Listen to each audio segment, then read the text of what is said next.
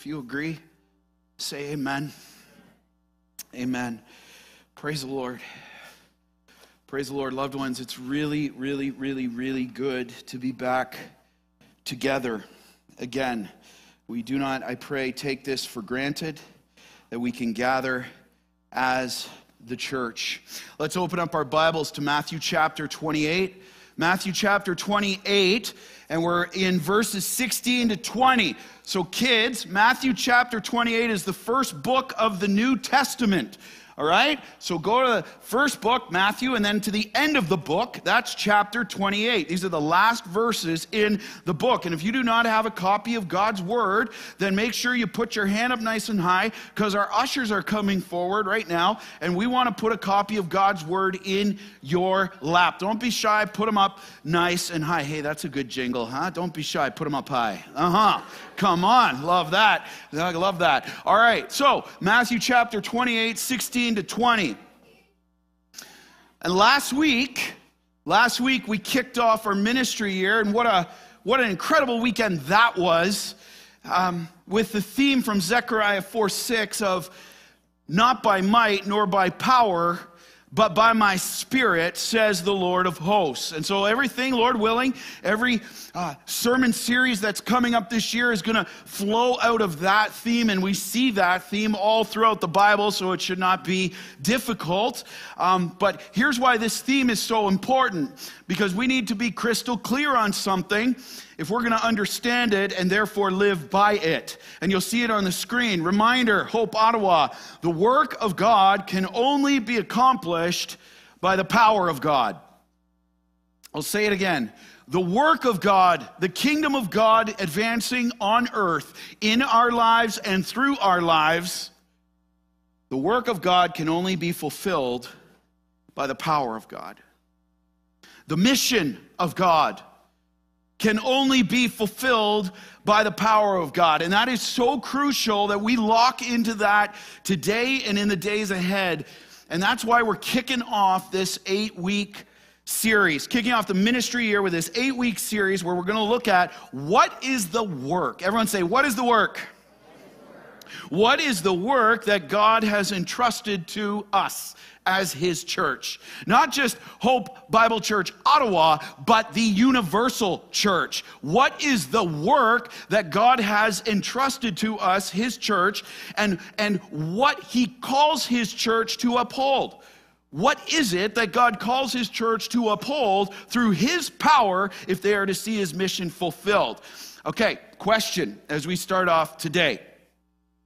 What is the, if someone were to come up to you on a bus, maybe on the construction site, in your workplace, in your classrooms, hey kids, in your classrooms, if someone said to you this, they said, you go to church, you're a Christian. Okay, what's the purpose of the church?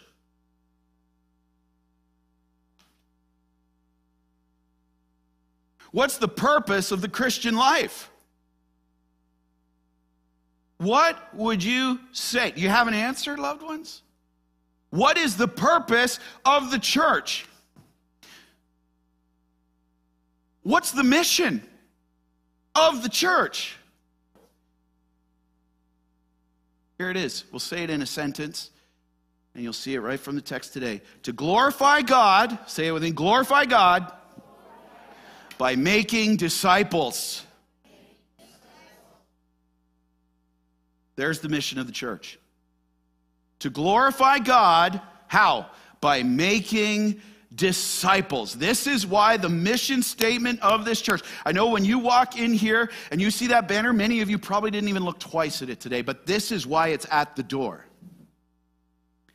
You see right here, our mission, to glorify God, God's glory, not our own, through how? Through the fulfillment of the Great Commission in the spirit of the Great Commandment. Everything that we do in Hope Kids right now, by the way, did you hear that shout down there? Do you know what they're doing today? Talk about making disciples, huh? They're talking about the walls of Jericho coming down. Go disciple making, right? Pray for those Hope Kids teachers right now, all right? Glorify God. So everything we do in this church everything that God has entrusted to us. Why we gather for worship services. Why we exhort people to join service teams as Christ exhorts his people in Ephesians 4 and all throughout the Bible. Romans 12, you look everywhere. Why we do small groups, why we do biblical counseling, why we do leadership training, doctrine and discipleship classes, why we do worship, why we have men's and women's ministry, why we have youth ministry. Why? It's all going towards this end, to make disciples. That's the purpose. The church is not called to be some social club. It is called to live on mission and make disciples. And this is so important because there's a big problem that you and I face, and us as a church and churches around the world. There is an increasing mission drift happening in the church. Do you agree? There's an increasing mission drift happening in the church across this nation, in this city for sure, and across this world. And an increasing number of believers individually and entire churches are pursuing the mission or the path of the world. You see it and I see it. They are pursuing the mission and path of the world and abandoning the mission of God to the world. And what's the result? Just look around. The only result that it can have: division, distraction, fruitless and powerless believers and churches through whom the glory of God is absent and the glory of the world is the priority. That's the only place abandoning the mission of God will take you. But I want to encourage us. If you look at the odds, you're like, yeah, but this world is increasingly dark and there's lots of opposition. I want to encourage us, loved ones, with this truth. It doesn't have to be this way. God help us. It doesn't have to be this way, church. And this is why we got to lock in and commit to this right here. This big idea that we're going to unpack from our text today. Write this down. This is crucial. You see it on the screen. Jesus gave us one mission. And we must make disciples. Jesus gave his church one mission. And we must make disciples. There's a big idea. Everything we do flows out of this, right here. To glorify God by making disciples. And here in our text today, we're going to see three truths we must hold fast to if we are to be faithful in fulfilling his mission in his power and see his kingdom advance for his glory. You ready to read? Hey kids, you got your Bibles open? Really hoping so. Yeah. Matthew chapter 28. Let's stand to honor the authority of God's word. And we are going to read Matthew 28, verses 16 to 20. Nice and loud. Let's go. The Great Commission. Verse 16. Now the 11 disciples went to Galilee, to the mountain to which Jesus had directed them. And when they saw him, they worshiped him, but some doubted. And Jesus came and said to them, all authority in heaven and on earth has been given to me. Go therefore and make disciples of all nations, baptizing them in the name of the Father and of the Son and of the Holy Spirit, teaching them to observe all that I have commanded you. And behold, I am with you always to the end of the age. Hear the word of the Lord, and all God's people said, amen. You may be seated. Well, first off, we see right here, Jesus has given us one mission, but we must trust in his authority. We must trust in his authority. This is where it's all flowing out from. We must trust in his authority. See, here's the truth. Jesus has all authority, but the question facing you and I today is this: will you trust him and submit to him? Will you trust him and submit to him? Let's get our context right from the text right here, verses 16 and 17. Now the 11 disciples went to Galilee, to the mountain to which Jesus had directed them. And when they saw him, look at the two responses. They worshiped him, but some doubted. Okay, where's this going down? Northern Israel in Galilee. You see a map there? There we are in Galilee, all right, at a mountain. And Jesus has been crucified and has risen again 3 days after that and over the last 40 days. So Jesus has rose again, and now it's at the end of this 40 days that he has been appearing to his disciples at various times to confirm who he was as the Messiah, the Savior of the world, and the Son of God, who is king over all. So it's been 40 days, okay, since Jesus' resurrection. And now verse 16, you see right here, who's with him? Who's with him? Did you get it from the text? Eyes in the text. Jesus had directed his 11 disciples. What are you saying? I thought he had 12. No, there's Judas is not with them. Judas, remember, betrayed Jesus, and he hung himself in his grief. So he has directed his 11 disciples to head to Galilee, and that he promised he would meet them there on the mountain that he told them to go to, and that they would see him. You say, where's that? Well, it's verse 10 of Matthew 28. Check the text. Okay, he said, go to the mountain and I will meet you there. And then verse 17, you see here that when they do see him, they've got this mixed reaction. The disciples have this mixed reaction. You get some, right from the text, who worshiped him. Now the term for worship there means to prostrate oneself. To prostrate oneself on bended knee. It is the posture of reverence, which should be our posture for all our worship, by the way.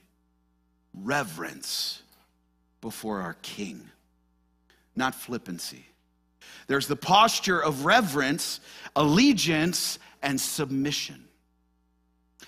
But you notice, here's the other half of the equation. You see how the other reaction was? But some, what? Say it. Some doubted. We've got some who are doubting. You're like, wait a second, they're the disciples. They've seen him appearing for the last 40 days. What's the matter with them? What's going on here? Now, let's get some clarity. This is not the term doubted there is not a settled disbelief. Like, I'm not believing this, see you later, I'm not doing, no. It's not a settled disbelief, but the Greek means to waver between two positions or to hesitate. Like, I want to believe, I do, I just like, I can't get over it. And you say, what's the problem with them? Well, don't forget, 40 days ago, they saw Jesus thrashed to death. He was dead. They saw his flesh ripped open to the point where Isaiah says he was beaten beyond all recognition. How would you feel? Let's cut him a little bit of slack.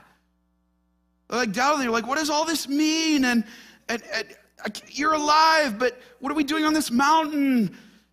See, Jesus brought them here because he would be leaving them soon. Leaving them right after this. And he was giving them the mission that he was entrusting them with and giving them their instruction on how it was to be accomplished. See, the Great Commission here is the what the mission of the church is and the how the mission is to be lived out. Jesus gives one mission, but he also gives how it is to be fulfilled. All right? And that's the blueprint he's laying out here. And it is called, look at the title of the text, go back just above verse 16. It's called the Great Commission. Now, here's what I would like you to do. If you're one of these people who writes in your Bibles, like me, you can just see that. Anyway, maybe later.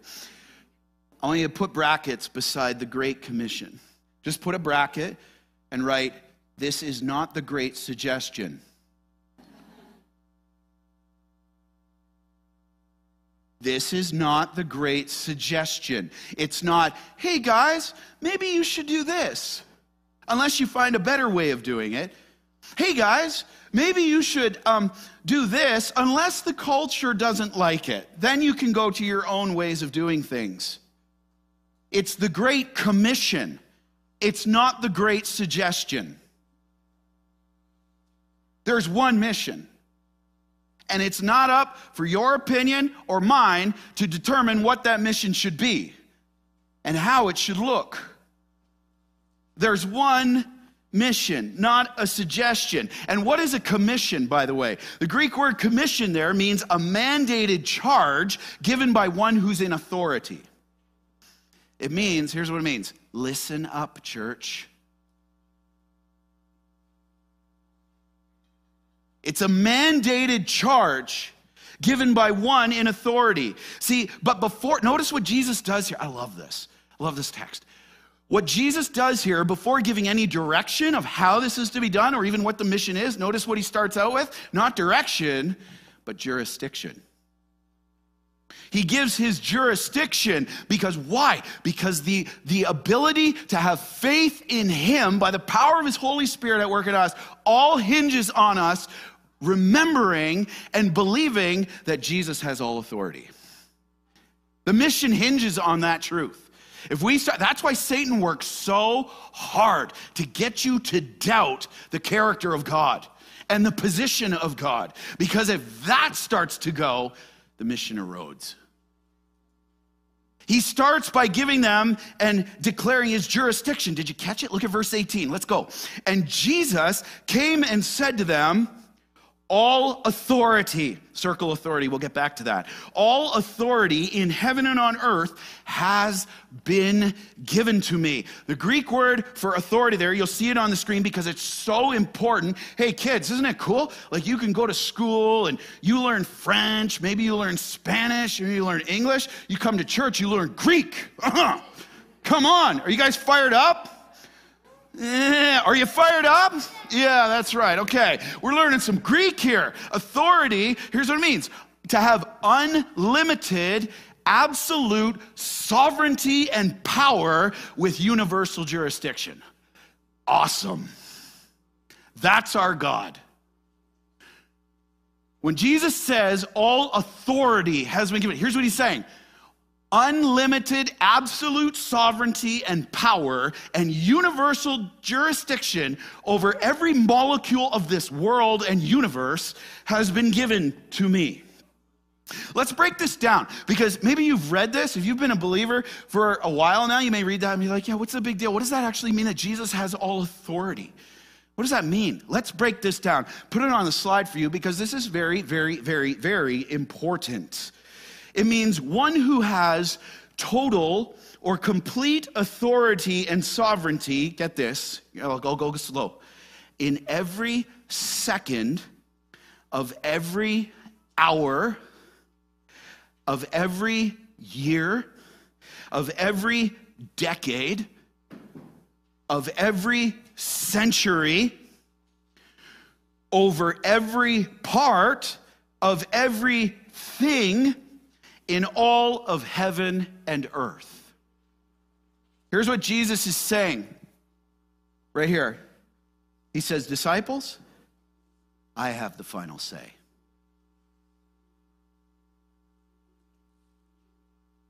I have all authority. And so here's what it means. It's been given to him by the Father. All authority over what? Let the word of God minister to your hearts right now. I pray this is so refreshing and encouraging for you. Number one, over all creation. John 1:3. John, it's not 1:43, it's 1:3. Okay? So John 1:3 says, all things were made through him. That is, through Jesus Christ. And without him was not anything made that was made. Every single fiber and molecule and cell and drop of blood in this world, every rock, every blade of grass, every leaf, every flower, every pet, every man, woman, and child is all under the authority of our King, Jesus Christ. Including you and I, and how we are to use our lives for him. Jesus, here's the reality of Jesus having all authority. It means that you and I don't just get to use our lives how we think we should. We don't get to say, yeah, Jesus is my Lord, and then go do our own thing. The fact that Jesus has all authority says we live how he calls us to live by his power increasingly at work in us. We renounce having authority over our lives and submit to his. Here's another one. Jesus has all authority over creation, but he also has authority, here's what that means, over life and death. Over life and death. I love 1 Corinthians 15. It says, O death, where is your sting? O grave, where is your victory? The sting of death is sin, but praise be to God who gives us our victory through our Lord Jesus Christ. Hey, death, where's your victory? Don't have it. Why? Because Jesus has all authority and has defeated you. Amen? Let the truth of God's word, let sound doctrine just wash over your heart right now. Fire up your faith. Come on. All authority over creation, all authority over life and death. Here's what else this means. Jesus having all authority over every nation. Proverbs 21:1, over every nation. You know, I'm driving around, I'm going and walking on my prayer walks around our new neighborhood in Orleans, and I'm seeing all these election signs. And I pray this is encouraging for you too, that when you see the election signs, you don't be like, oh, that candidate or this one, I hope you just say, Jesus, thanks that you have all authority over that. And you're going to take care of business because you have the final say. Let every one of those election signs stir you up to pray and to greater faith in the Lord Jesus Christ. Amen? Over every nation. Proverbs 21:1 says, the heart of a king is like a stream of water in the hand of the Lord, and he turns it any way he wishes. The Lord's in control. Rest. Rest. Here's what else it means. Jesus has all authority. He has authority over every situation and outcome. Hey, is anyone going through a hard situation right now? Maybe just me. You're going through a situation that's stirring up a little, maybe some anxiety you're tempted with, or discouragement, or hardship. Maybe it's a health issue, a work issue, a family issue, whatever it is. Just go back to Isaiah 46:10. Here's what it says. The Lord, declaring the end from the beginning and from ancient times things not yet done, saying, ready for this? My counsel shall stand. My ways are going to go, and I will accomplish all my purpose. Why? Because Jesus has all authority over heaven and earth. How about this? Here it is. Times and seasons. He has authority over all times and seasons. You know, Ecclesiastes 3:1, I love this. It said, for everything there's a season and a time for every matter under heaven. God controls life. God controls death. God controls new beginnings. God controls when doors close. This is why you and I, like even verse 2 of Ecclesiastes 3, it says there's a time to be born and a time to die. That's why you and I don't get to play God on when the time to be born is and when the time to die is. We don't get to play God and decide that. There's a time given by the one who has all authority, who holds life and death in his hand. Amen? We don't get to decide that. He does. And it is right and good how he works. Here it is, all authority over the church, Matthew 16:18. He says, I will build my church, and the gates of hell will not prevail against it. How can he say that? How can he promise that? Because he has, say it. Of course he can say it. Because what he says goes. He has all authority. All is subject to him. Now just look around today, loved ones. Does this give you confidence? Does this give you comfort? When you see the coming out of this pandemic and whatever wave we're on now projected to come and all this stuff, when you see conflicts around the world, when you see chaos, when you look at elections around the world, look at knowing not only that Jesus is sovereign, but here it is, but that he's good. That he's good, he's perfectly just, he's perfectly wise, he's perfectly loving, and he only works for the good of those who love him. Does that give you confidence in him to fulfill the Great Commission? See, Jesus is sovereign with all power and authority, but the question facing us is this: will you trust him and submit to him? Because here's why that's such a crucial question each day. You see it on the screen. Who or what you say has the authority will be your priority. Who you and I say has the authority will be your priority. And so today, you look around, we live in a world that increasingly scoffs at any authority, and the idea of submission is increasingly intolerable to people. Because the only authority we want to trust in and submit to is ourselves. We want to have the last word. But the question we must answer daily, church, is this. Eyes up here, right here. Whose authority will shape your viewpoint and ultimately have your submission? Whose authority will shape your viewpoint, right here, eyes up, will shape your viewpoint and ultimately have your submission? Whose authority will shape your viewpoint in your marriages? Because if you're going to be the final authority in your marriage, it's just going to go really bad.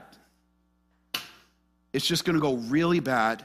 Whose authority will you submit to in your parenting, in your families, with your plans, with your job, in the classroom, students? Here's a big one. Whose authority will shape your view when it comes to the counsel you get about situations? Are you going to people, are you going to the Word of God first and submitting yourself under His authority and not twisting it to be like, well, I want to do this, so I'm going to pick and choose a verse to kind of bend it to the way I want? We're good at that. Or are we going to say, Lord, what do you say about this? And then go to godly counsel from people who fear Him and will counsel you through the Word. And not just be yes men and yes women. Oh, yeah, you should just go. Whose authority is shaping our view and has our submission in the counsel we get and give? How about us as a church? As elders, I look at Kevin over here and I speak on behalf of our elder board. Was in a meeting on Wednesday with them, love them so much. But the truth is this, church, we've given our lives. We have just given our lives to steward the entrustment of this mission on earth, faithfully, in submission to Christ, in all of our weakness and imperfection. Why? Because no servant is greater than their master. John 13:16. No servant is greater than their master. We submit to Christ. We don't tell Him to submit to us.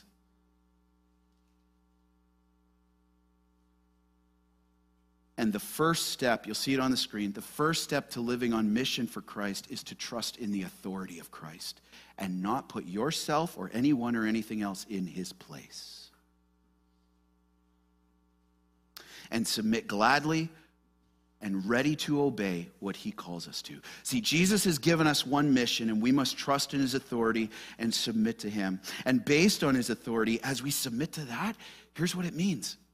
If we're serious about Jesus and believing that He has all authority over our lives, it means we commit to His mandate. We commit to His mandate. The mission of the church, loved ones, is to make disciples. Here's the question facing us. It is this: will you commit to this mission? Will you commit to this mandate? Go back to the text, verses 19 and the first part of 20. Go, therefore, and make disciples of all nations, baptizing them in the name of the Father and of the Son and of the Holy Spirit, teaching them to observe all that I have commanded you. See, after Jesus declares His authority to the disciples, He gives the disciples the mission of the church that He's entrusting them with and us today. And He tells them how it is to be carried out. Notice verse 19 starts out with this. Go, therefore. The therefore is key. That's a conjunction word that connects it to the verse or the verses before it. Okay? So He says, based on my authority, based on my sovereignty over all things, and that you don't have to fear, I can't be stopped. What does He tell you now? Go and make disciples of all nations. Go and make disciples of all nations. Now, what's all nations? Let's get our context right here. In our context here, it means not just the Jewish people, but the Gentiles. All people, races, ethnicities, skin colors, socioeconomic status, position, ages, whatever. Make disciples of all nations. Now, if we're gonna be clear and commit to this mission of making disciples, we have to be absolutely clear on what a disciple is. Would you agree? That's right. Let's get some clarity. Next slide. Disciple is this. The Greek word for disciple that Jesus uses here is matheteuo. Want to try that? Let's go. 1, 2, 3. Mathetuo.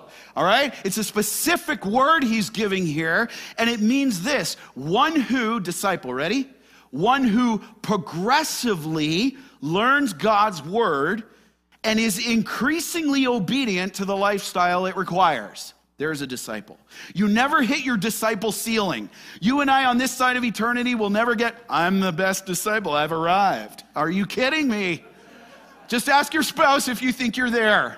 Then ask your kids, and then just go ask an honest friend, okay? So here's the reality. It's like progressively learns the word of God and is increasingly obedient to the lifestyle it requires. It means this. Let's break this down. One who is growing in maturity as a Christ follower so that their relationship with Christ, get this, increasingly permeates every part of their lives 24 hours a day, 7 days a week. Their relationship with Christ is increasingly permeating it 24 hours a day. It means this. True disciples are not like, well, I'll turn on my disciple game when I get to church on Saturdays, but Sunday to Fridays, I'm doing my own thing. No. A true disciple is increasingly growing by the power of the Holy Spirit and progressively learning God's word and living it out in every part of their lives. There's an increasing abiding in Christ, remaining in his word, in prayer, in obedience, and a rooting in sound doctrine through his word, growing into his image, and by the power of the Holy Spirit being established in their faith. And I want you to notice something about this text. Go back to the text that says right here. Verse 19. He says, "Go therefore and make disciples of all nations." Notice what the text doesn't say. Go therefore and make disciples unless you're not a pastor. Then you don't have to. Notice it doesn't say, go therefore and make disciples unless you've never been to seminary. Then go get your degree and then start making disciples. It doesn't say it. Here's another thing. Go and make disciples of all nations unless you don't feel qualified. Then don't worry about it. You're off the hook. Go and make disciples of all nations. Unless it's out of your comfort zone, then let someone else do it. It's okay. Go and make disciples of all nations. Unless you're afraid and anxious to go share your faith, then it's okay. Just shrink back. Someone else will take care of it. Are we getting the picture? He says, go therefore and make disciples of all believers. See, here's the key we have to understand from verse 19. Being a disciple means you make disciples. That's what Jesus is saying right here. Being a disciple means you make disciples. Jesus did not save you and I so we could just learn a bunch of Bible knowledge. He says work it out by making disciples. Being a disciple means you make disciples. Whether you've been saved 10 days, whether you've been saved 10 years, whether you feel equipped or not, whether your job's on the line or it's not, whether you're in a new city or you've lived in that city for 20 years, make disciples. So live in the text. Look at what Jesus just dropped on them. It's amazing. So here's these 11 disciples, and he's like, boom. How daunting would this commission be for you? Maybe today, how daunting is that for you? Just go make disciples, guys. Jesus has just commanded you to be his instruments through which he will build his church through and establish the kingdom of God on earth. Just boom. There you go. And by the way, I'm going. How would you feel? Live in the text. Would you feel a little confused like, I don't speak that language. Loved ones, Pentecost hasn't happened yet.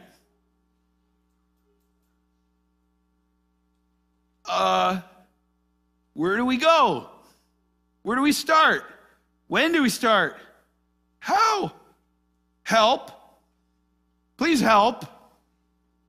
I don't know about you, but I'm thinking that if I'm on that mountain. I'm like, okay, you got all authority, but what's the game plan?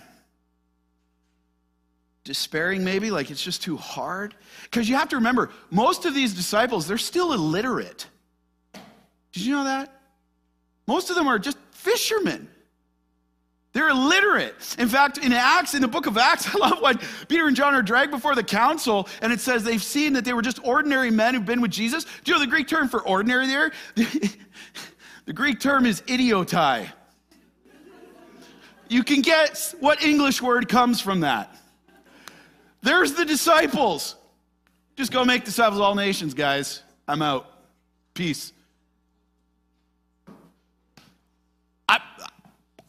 I'm feeling a little daunted right now. Maybe a little fearful. Maybe you're feeling the same way, but I want to encourage you to serve with confidence, loved ones. Serve with confidence in the Lord. Because here's what Jesus is saying right here, based on the therefore of his authority. He says, success of this mission, church, is not based on your skills. It's based on my authority. This mission will succeed because my authority ensures it will. It's not based on your abilities. Isn't that awesome? Praise the Lord. I'm really thankful it's not based on my abilities. He says, my authority ensures it's going to succeed. And you may say this, well, how has Jesus commanded us to make disciples? Well, we see right from the text. Let's go. Write it down. Make disciples. 3 ways. Proclaim. Starts out with proclamation. Salvation through Christ alone. Look at 19. Go back to 19. Go, therefore, and make disciples of all nations. Mark 16:15 fills out this statement a bit more, and it says, go into all the world and proclaim the gospel to all creation. That's where it starts. Proclamation. It means, and again, the term go there, not surprising, it means move. From one place to another.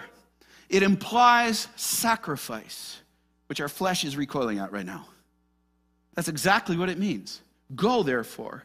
It's not go when you feel like it, go when it's comfortable, go when it's convenient, go when you've got every detail planned out and you can see how everything's going to happen and you've got control, and go when the cost isn't too high, go when the critics are silenced. Here's what he says. Our King says, go. Go. Go across the street. Hope Ottawa, there's people right across your street that if they died tonight, they would end up in hell. Go into your families. Go around your dinner tables. Family devotions. Go play in Legos with your kids. And I mean, she doesn't get much traction in our house, but I don't know if your girls are into Barbie or whatever, but like just go when you're playing Legos. Go when you're doing these things. Go in the classroom, students.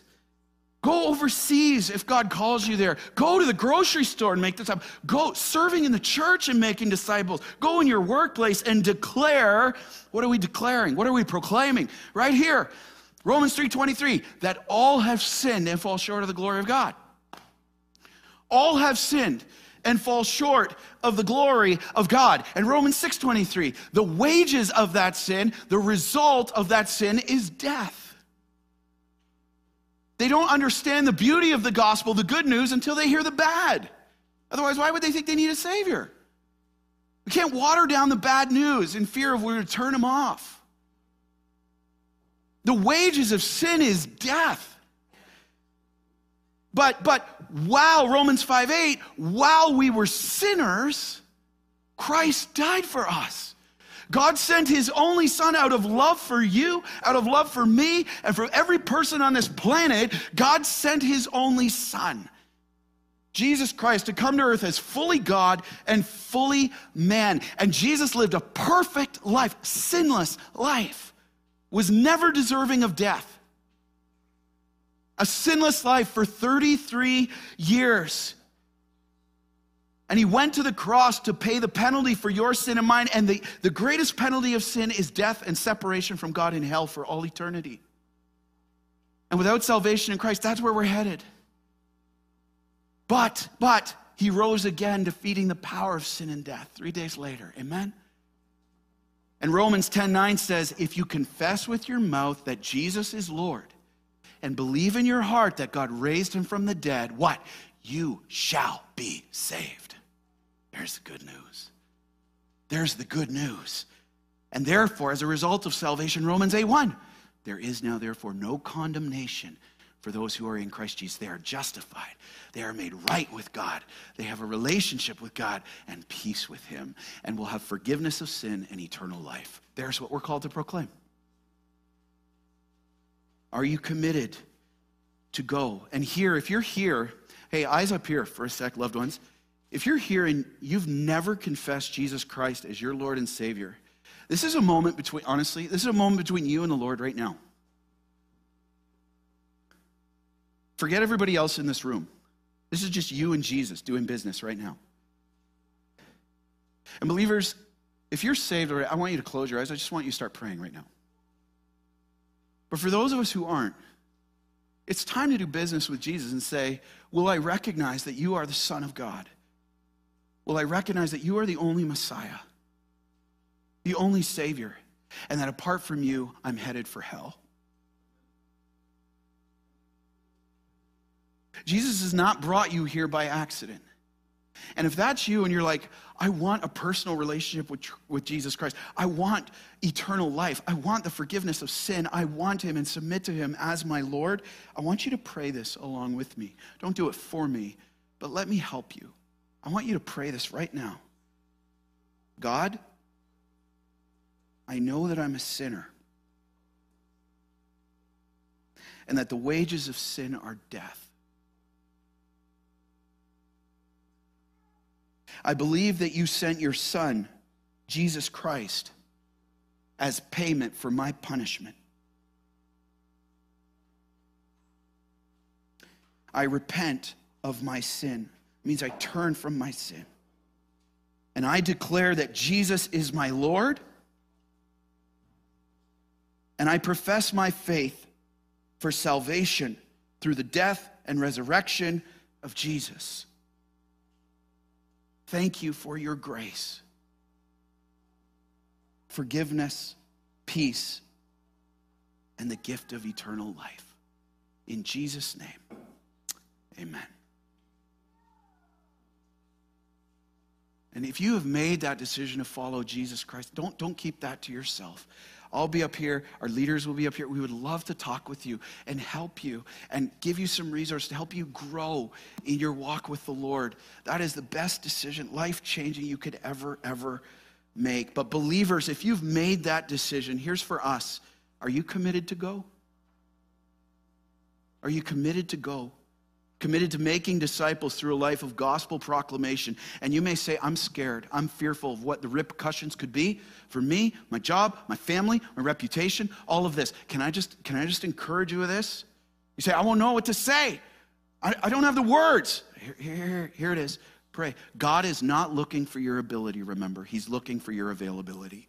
Pray, Lord, Holy Spirit, you've promised to give me the words that I need in the moment that I need them.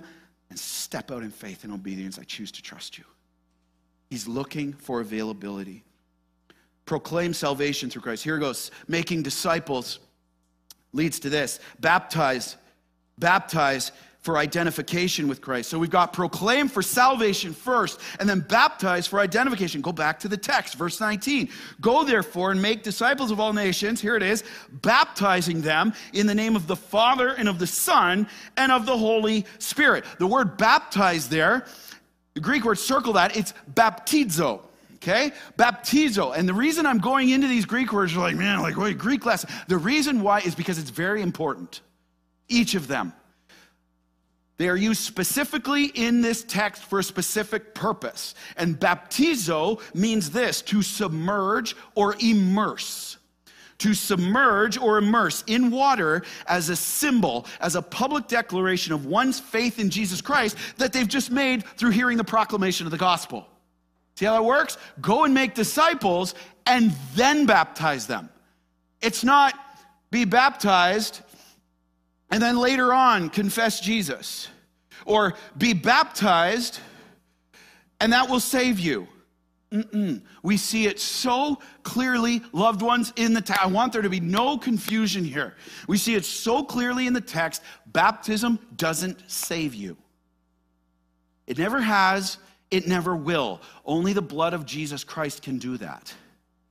Baptism doesn't save you. It's not a means of salvation, but baptism, right from the text, is a means of identification that publicly declares one's new life in Christ. And the symbol is this. They go under the water. You're not breathing, right? At least I hope not. You're not breathing, and it's a picture of Christ's death, burial, and then they come up out of the water, and it's his resurrection. It's the new life they have in Christ. That's why we need to be saved before we're baptized. And it's the inclusion in the body of Christ, the symbol of it. Now, I want you to notice this. Baptism is commanded by God to be the first step of obedience after one has repented of their sin and confessed Jesus as their Lord and Savior. It's the first step. Notice this. Believe, be baptized. It's not saying, well, I think I need to wait until I'm sinless. I think I need to wait till I've, cleaned myself up a little bit and more presentable before God. I need to wait to get baptized until I know more of the Bible. No, here's what it is. It's saying, my King has commanded it. He has authority. I'm his child. I will obey. I'm not going to wait. It's not based on my work. It's based on his work in me. Let me ask you a question, loved ones. Have you taken the step of obedience for baptism? It's a step of obedience. It's a command. Baptize. Be baptized. If you're like, you know what, I've confessed Christ as my Lord and Savior, but I haven't been baptized, here's what I want you to do. I want you to go onto our website, like right after the service tonight. And you'll see on the resource page a guide to baptism. And it's this book in PDF format. I want you to download it and start working through it. Sign up for baptism on our website, and one of our leaders will be in touch with you to help you walk through it, to help you answer these questions. Okay? Why do you wait? The command is clear. For everyone who is truly saved, don't wait. Lastly, if we're going to make disciples, we see proclamation through Christ, baptism for identification with Christ, and then here we see it right from the text, verse 20, we teach. We teach for maturation in Christ. Look at verse 20. Go therefore, make disciples of all nations, baptizing them in the name of the Father and of the Son and of the Holy Spirit, and teaching them to observe all that I have commanded you. The word teach there means to provide ongoing instruction in Scripture. It's not like, okay, I did my part, now I'll just leave. No, it's ongoing instruction in Scripture through our lips in proclamation, but in our life as an example. To see a person observe, that means to obey all that Jesus has commanded us through his word. See, true disciples do not pick and choose the commands of Scripture they want to follow. Yes, I will be saved, but I don't need to get baptized. Let's not pick and choose. A true disciple says, teaching to observe all that I've commanded you. Right? We don't pick and choose the hard stuff. Yeah, you know what? I know God doesn't want me in sexual sin, but it's more convenient just for me to live with my partner. Really? Really, loved ones? I know I'm called to walk with integrity as an image bearer of Jesus Christ, but you don't know my tax situation. Really? Teaching them to observe all that I have commanded you. See, why? To see them increasingly conform to Christ's image as they obey him by his power of the Holy Spirit at work in them. See, here's what we got to realize. You'll see it on the screen, church. In the Great Commission, the end goal is not conversion through Christ. The end goal is not just to see people saved. The end goal is not conversion. The end goal is conformity to Christ. The end goal is conformity, growing up, Ephesians 4:15, into every way into him who is the head, into Christ, from one degree of glory to the next by his power that works within us. Amen? That's the mission. Increasing conformity to Christ. When there's increasing conformity, there's increasing unity, there's increasing holiness, there's increasing purity, there's increasing love, there's increasing faith, there's increasing strength. There's so much more. That's so beautiful of the gospel on display. This is why Titus says radiant. What is it? Talk to me. Just the Yes. Adorning ourselves with the gospel. The Greek word is kosmetos there. It comes cosmetic. Adorn yourself with the gospel. That's what it's talking about. That's the goal. Conformity to Christ. Praise the Lord. To be a disciple is to make disciples. This isn't just for pastors and elders, the highly educated. Are you committed to this? What's your next step?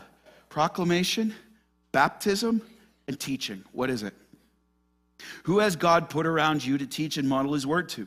In your home, in your school, in your job, here in this church. Hope Youth, starting up by the grace of God. Guess what that means? We have a wonderful opportunity to be making disciples of the next generation. Let's go. We need more Hope Kids volunteers. We've got a little gap in ministry. We've got our preschool, we've got our nursery. What happens for our grades 1 to 5 right now? That's the next hole that needs to be filled. We need more Hope Kids volunteers. Step in, making disciples. There is nothing greater of your investment of your life than that. Invest. But here's the truth. To do this, loved ones, we need to be growing in our walk with the Lord. You can't teach what you don't know, and you can't lead where you don't go. We don't know God's word. We can't teach God's word. That's why we need to abide, loved ones. Filled up to pour out. Jesus has given us one mission. We must trust his authority, commit to his mandate, and finally is this. Point 3, we must trust in his promise that he will be with us. We must trust in his promise. See, Christ's provision for us is his presence with us. Will you trust he's enough? Look at the last part of verse 20. Teaching them to observe all that I've commanded you, and here it is, behold. That means pay attention, disciples. You're freaked out right now, but watch this promise. I am with you always to the end of the age. See, Jesus gives the disciples and us today the greatest promise that he could for us as we seek to be faithful and stay united in the mission that he's given us, that he will be with us. Here's what it means. That term right there, circle that. Here's what it means, with you always. It means I will be attentive to you. I got my eye on you, church. I will be in the company of you. I will be among you through the power and presence of the Holy Spirit, who's the Spirit of Christ, Romans 8, verse 9 says. And that no matter how difficult the mission may be, no matter what opposition may come against us individually or corporately, Hope Ottawa, his presence will be with us right to the end of the age when he comes back and establishes his earthly kingdom. Aren't you so thankful that we have a Savior that never does social distancing? Huh? Come on.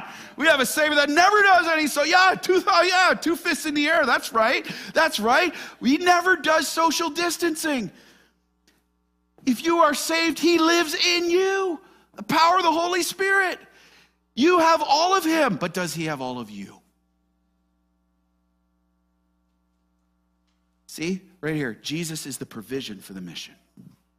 Jesus is the provision. He says, I'm with you. He didn't say, go and get a bunch of skills, go and get a bunch of provision. He says, I'm with you. I'm all you need. If you have him, you have all you need. If we have him as a church, we have all we need. And by his Spirit, we make disciples. And today, it grieves my heart. I was just saying this to Kevin earlier this week. There's believers in churches pursuing and depending on programs, man-made strategies, flashy stuff, favor with the world, to try to make the church grow. All while forfeiting the hope and greatest provision that Christ gave us to see the mission fulfilled, himself. And see, out of his presence, out of the presence of the Holy Spirit alive in us, here it is, right here, you'll see it on the screen. He says, I'm with you always. That means you will always have my power. Acts 1:8, I am with you always means we have his hope. Always, no matter what trial, no matter what situation you're facing, you have his hope. Here it is. Here it is. No matter the pandemic, no matter the situations in this world, you have his peace. You have the strength of faith that he is ready to give you in that moment. You will have his grace. You will have his mercy. You will have his compassion. And he will give you that compassion for the lost. You will have his comfort when you grieve. You will have his comfort in the trial. You have his goodness, you have his joy, and your joy would be complete. You share his joy that he has in the Father. Isn't that amazing? You will have his wisdom in those circumstances. You're like, what do I do, God? He promises his wisdom. You will have his truth. He will lead you into all truth by the power of the Holy Spirit. You say, what's true? What's fake news? What's this? What's true? And the Holy Spirit will lead you into that. You will have his words given to you when you witness, when you counsel. You will have his discipline. And you're like, discipline. He does it out of love to conform us to the image of his Son. Remember how we have this treasure in jars of clay? You know what that often means, God's discipline? He often breaks the pot to release the power. You will have his forgiveness when you sin. You will have his ongoing cleansing. 1 John 1:9, if we confess our sins, he's faithful and just to forgive us and cleanse us from all unrighteousness. You will have his protection. You will have his assurance of hope at all times and all things. You will have his provision. He promises to meet that need. You will have his satisfaction. You will know your greatest satisfaction. You will loved ones, you will never look at the face of Jesus and be disappointed. You will always have his satisfaction. You seek his face. You will have fruitfulness in ministry by the power of the Spirit. His glory will be your rear guard, Isaiah 58:8 says. And you will have all you need for life and godliness. I am with you always to the end of the age. Don't look elsewhere for what you can only get in me. And this is not based on our merit, but on his mercy. See, Christ's provision for us is his presence with us. Hey, loved ones, will you depend on him and trust he's enough? One of my pastor colleagues, Adam Bailey, respect him very much. He said this: confidence in Jesus depends on your belief in the capabilities of Jesus. Is that slide still up? Yes, it is. There's a snapshot of the capabilities of Jesus. Confidence in Jesus depends on your belief in the capabilities of Jesus. And we need to start right here and say, Lord, I believe, but help my unbelief. I'm so tempted to wander. Turning from fear, turning from anxiety, and who or what we're depending on, and trust his authority, submitting to it, committing to his mandate, making disciples, and trusting in his promise of his presence, knowing that through his power at work in us, he will be glorified through the fulfillment of the Great Commission. Press on, Hope Ottawa. These are glorious days for the gospel. Press on. Nothing can stop him. Jesus is our King. This is our mission. And by his Spirit, we make disciples. Amen? You in, church? You in? We're about to respond. Let's go to prayer first. Let's rise. Let's rise as we go to prayer.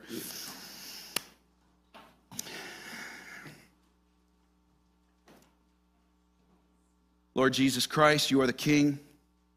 You have all authority in heaven and on earth given to you by the Father. Jesus, you are the head of this church. What you say goes. I thank you that you have not left us on our own to try to bumble our way through how to live faithfully. You've given us the blueprint for the what, but you've also equipped us for the how. And so it is in your name we come before you as a church, saying, Christ be magnified in us. Christ be magnified in our witness. Christ be magnified through baptisms. Christ be magnified through teaching of your word from one generation to the next. And great are you, Lord, and worthy of praise. And so I pray that as we hear this word, we wouldn't just leave it here, God, but you would press it in our hearts, Holy Spirit. And Lord, you would show us where do we need to take our next step right now to make disciples. The ministries you've entrusted in this church, in our homes, in the communities around, where do we need to make disciples? What step are you calling each person individually to take? And I specifically pray for those people who've never been baptized yet, that today they would hear your voice just to say, why do you wait? You are my disciple. Follow me. And so, Lord, as we respond now, I pray they would not just be words on a screen, but an anthem of the heart that longs to love you, to know you as our greatest joy, our greatest treasure, and see disciples made of all nations from this time forth until you call us home. In Jesus' name we pray. Amen. Hey, church, let's get ready to sing real loud. Let's go.